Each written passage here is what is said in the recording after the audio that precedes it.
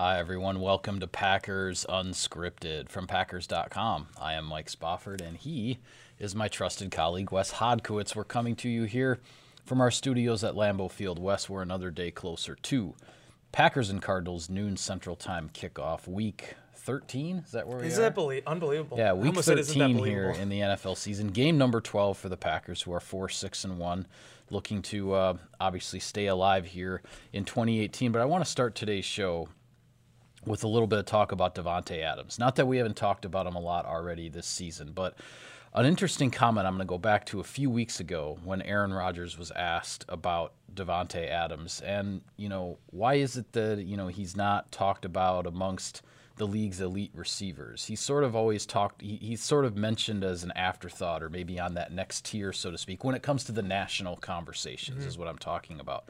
And Rodgers said, well, he's still it's going to come for him. He just needs to have that one wow season. Well, he's got 77 catches for 1,022 yards and 10 touchdowns. That's a pretty good season if today we're already January 2. Right, yeah. But there are 5 games left in this season, and he's got those numbers.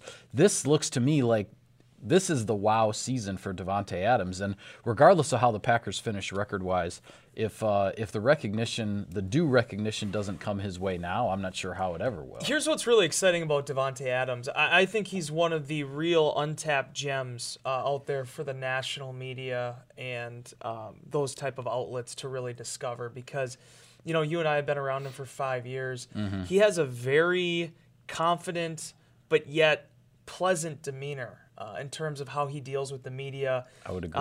I never want to go out and say that guys, quote unquote, enjoy the whole media process, because it is a big commitment. Right. And they're working 12-hour days, 14-hour days, and then they gotta intersplice this. But I don't think Davante Adams hates it. It seems like ever since the beginning, even when the questions were really hard for him, he always embraced that. And I think behind whatever the season turns into, whether it's 1,400, 1,500, 1,600 yards, 100 catches, all the touchdowns in the world, I think as that door starts to get open and people start to really I don't want to put the Jordy Nelson era in the past, but start to understand that this is the receiver of the future for the Packers and Aaron Rodgers, I think people are going to be pleasantly surprised at the type of individual that they're going to be dealing with, because Davante Adams doesn't want to be a superstar. He doesn't want to be a celebrity.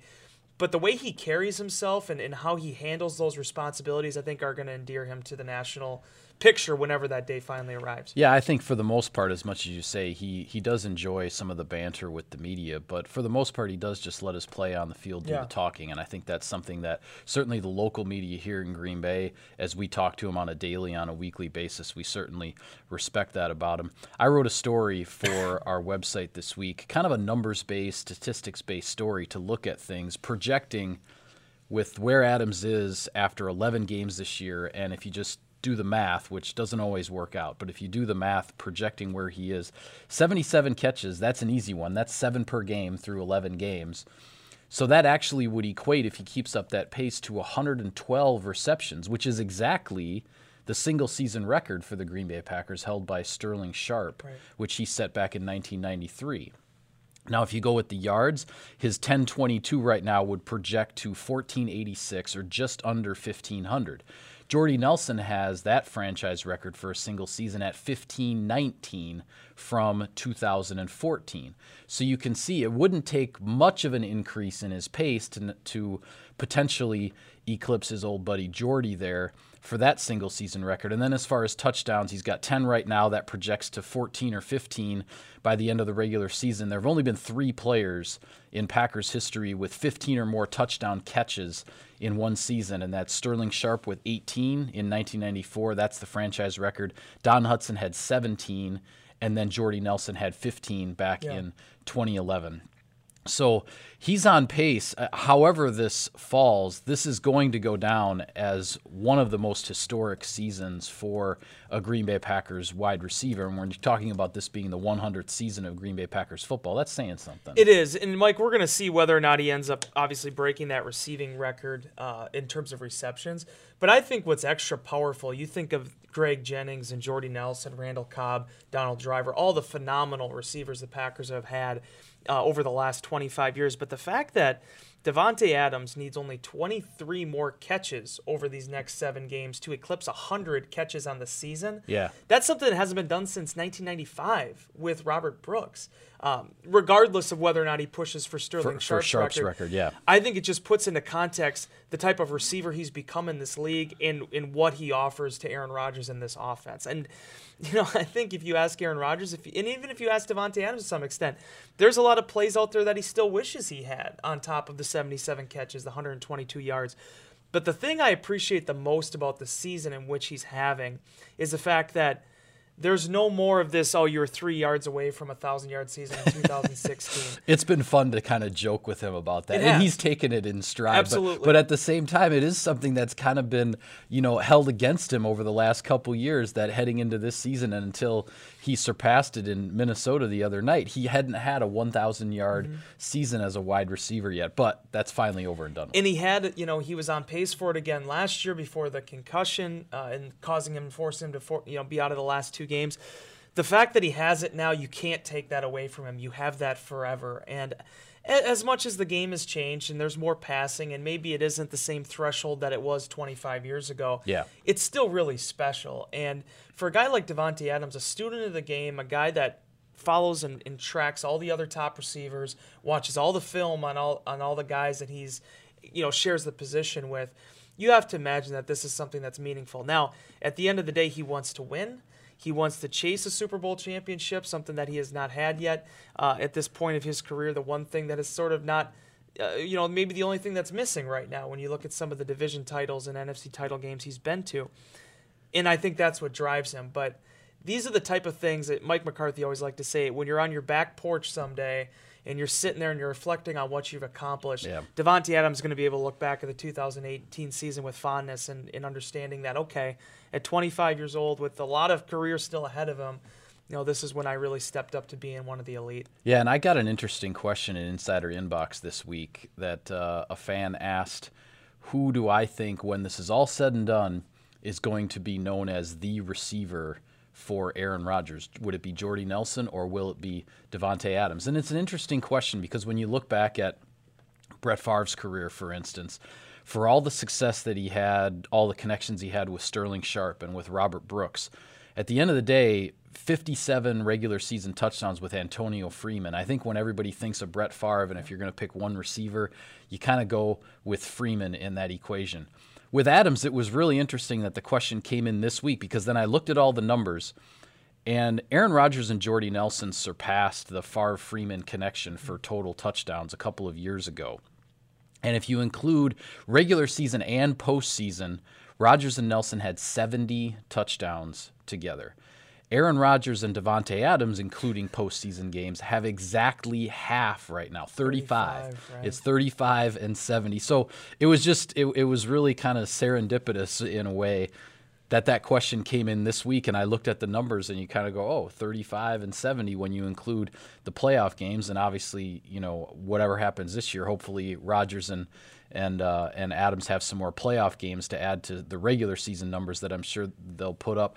I'm not sure how to answer the question in terms of making a prediction. I don't like to do that, but the numbers are interesting when you look at them. It was interesting also in the fact that Aaron Rodgers and Jordy Nelson played together for 10 seasons. That was unmatched by, I want to say it was 2 or 3 years. No other tandem in the league had been able to stick together for that long. Just incredible longevity on both of their parts. The thing about Aaron Rodgers, though, that I think is different from Brett Favre, I think you can't really point out one receiver with Rodgers because there's just been so many. Greg Jennings had a phenomenal run with him. Yeah, he did. Jordy Nelson had just a kinship. I mean, it is just crazy the type of wavelength those two operated on. Randall Cobb, Donald Driver got a chance to play with both of them. I think the ultimate thing for Aaron Rodgers when it's all said and done, and also a feather in the cap of Ted Thompson, is how the Packers were able to keeping the shelf stocked at that position. Brett Favre he did have Antonio Freeman, he had Robert Brooks, he had Sterling Sharp, but it was really difficult. It just seemed like, other than maybe Donald Driver at the end of it, he never really had like one guy that was just there for 6-7 years and that was his receiver. Right. He a lot of times had to make it work. There were years where Corey Bradford was in there, Bill Schrader. I think what's really special about this group that they've had is a lot of those guys played on second contracts. A lot of them were able to, really do some damage through the air, passing game for years. And I think that's, when it's all said and done, going to be one of the big trademarks of Aaron Rodgers in this offense. Yeah, I would agree with you. But some sponsor business here. Packers fans, stop in at your local Quick Trip and pick up your Packers Cup today. Get 89-cent refills on your Cafe Karuba coffee all season long. And we're getting close to the deadline here on this, Wes, so definitely enter the Cousin Subs Best Seats in the House promotion. You and a guest could win a chance to kick back on the 50-yard line in style. 2 pairs of lucky Packers fans will be chosen prior to each home game for this VIP experience. Enter daily now through December 16 by completing the entry form and submitting. For complete rules and eligibility, go to packers.com/bestseats. Cousin Subs, we believe in better. All right, heading into this game against the Arizona Cardinals, boy, you take one glance at the Packers injury report this week, and it's like, whoa. I guess we'll start on the offensive line. David Bakhtiari, Lane Taylor, the 2 guys on the left side, both not practicing. Neither one has been ruled out necessarily. Bakhtiari spoke to reporters, definitely indicated he's going to give it his best effort to try to get ready to play. Justin McCray, a guy who's ready to step in at left guard, certainly if Lane Taylor is unable to go. And interesting, kind of as much as everything seemed to change for Justin McCray in that he started the season as a frontline guy and as one of those guys in the starting 5, now he's back to being, the guy that just has to be ready to run in there and take over as soon as something happens. Yeah, I wrote about this on our website too, and it was funny because is there any, he missed time with the shoulder injury, basically missed the better part of 2 months. Yeah. He started the first 3 games of the season at right guard, held down that position throughout the offseason. They did sign Byron Bell, but for the most part, there wasn't like a direct competitor, it seemed like, for that spot. Well, he has a shoulder injury. He misses time. The Packers decided to keep that cohesiveness with Brian Bulaga and Bell. And then when McCray comes back, he's been working his way back in the lineup and playing special teams. But is there nothing more poetic about Justin McCray's story that his first opportunity to get back in with the starting offense is Byron Bell's shoe coming off, his cleat coming off in that game against Minnesota. And honestly, it was such a low-key moment because the Packers lost. Things didn't go well in the second half. But how amazing was that moment when Byron Bell, his shoe comes off, he has to make a split-second decision. What am I going to do here? So from the other side of the line of the hash marks, he decides to just catapult his shoe across the field. Yeah, he fired it quite the distance. That was quite the punt, pass, and kick throw that he had there. The side judge has the duck. Well, then finally they decide, you know what, you're not staying in without a shoe on. So he comes off, Justin McCray comes in. And hey, voila, Justin McCray's back in the lineup because unfortunately then Lane Taylor ends up having the quad injury. So Bell comes back in at his spot and McCray goes to left guard. He said it was kind of a tough position to be in because he practiced only on the right side all week. Yeah, he's been taking most of his practice reps since he came back from the shoulder. Most of his practice reps have been right guard and right tackle so far this year, and then but now he's got to shift to left guard, and that's the job. Yeah, so he said, he still wants to be a starter. He still wants to be a player in this league, but this is the hand he's dealt. And the positive thing for him is he says the shoulder's good to go. He's felt good with that now for a while. So it's just about making sure he takes care of those opportunities. We'll see what this week unfolds. If Bakhtiari goes, if Taylor goes. But the one thing the Packers have been really steadfast about going back to last season and the 8 starts that McCray made is that they feel good about him. If he has to go in at any of those 5 spots, he's shown that he can handle that responsibility, especially being cold off the bench. Yeah, and where do things stand? Just give us the update as far as where things are in the secondary with Kevin King, Bashaud Breeland, and those players who are all listed on the report as well. Yeah, so King is still working his way back, still in practice, but you know how those things go with the soft tissue injuries, trying to see when he could potentially be back out there. Breeland did not practice again on Wednesday. We'll see, obviously, what happens on Thursday. We, at this point in time, with how these things shuffle out, you never know. So, but they did sign another safety. Now you have Eddie Pleasant coming in, That's right, who was formerly with the Houston Texans, a special teams guy for a number of years. Also had a cup of coffee with the Arizona Cardinals before being released a few weeks ago. So there's been a lot of mixing and matching there. I mentioned this in Insider Inbox.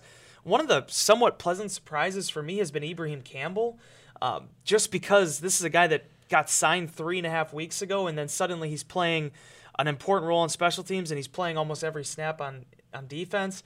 I thought he showed some good technique in that game against Minnesota, given the kind of situation he was thrust into.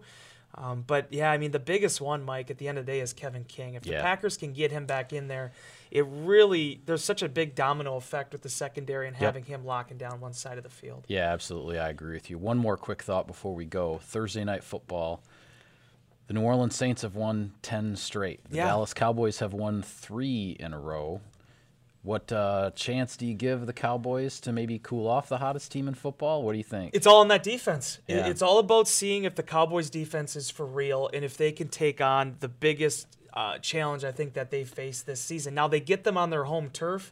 I think that's big, but Drew Brees is so locked in right now, Mike, and being able, it's incredible the amount of efficiency Phillip Rivers last week against the Cardinals, these guys that are just able to do it every single down. You didn't play Madden. I did. They would put up this little graphic on the screen if you had 5 completed passes a row, 10 completed passes a row.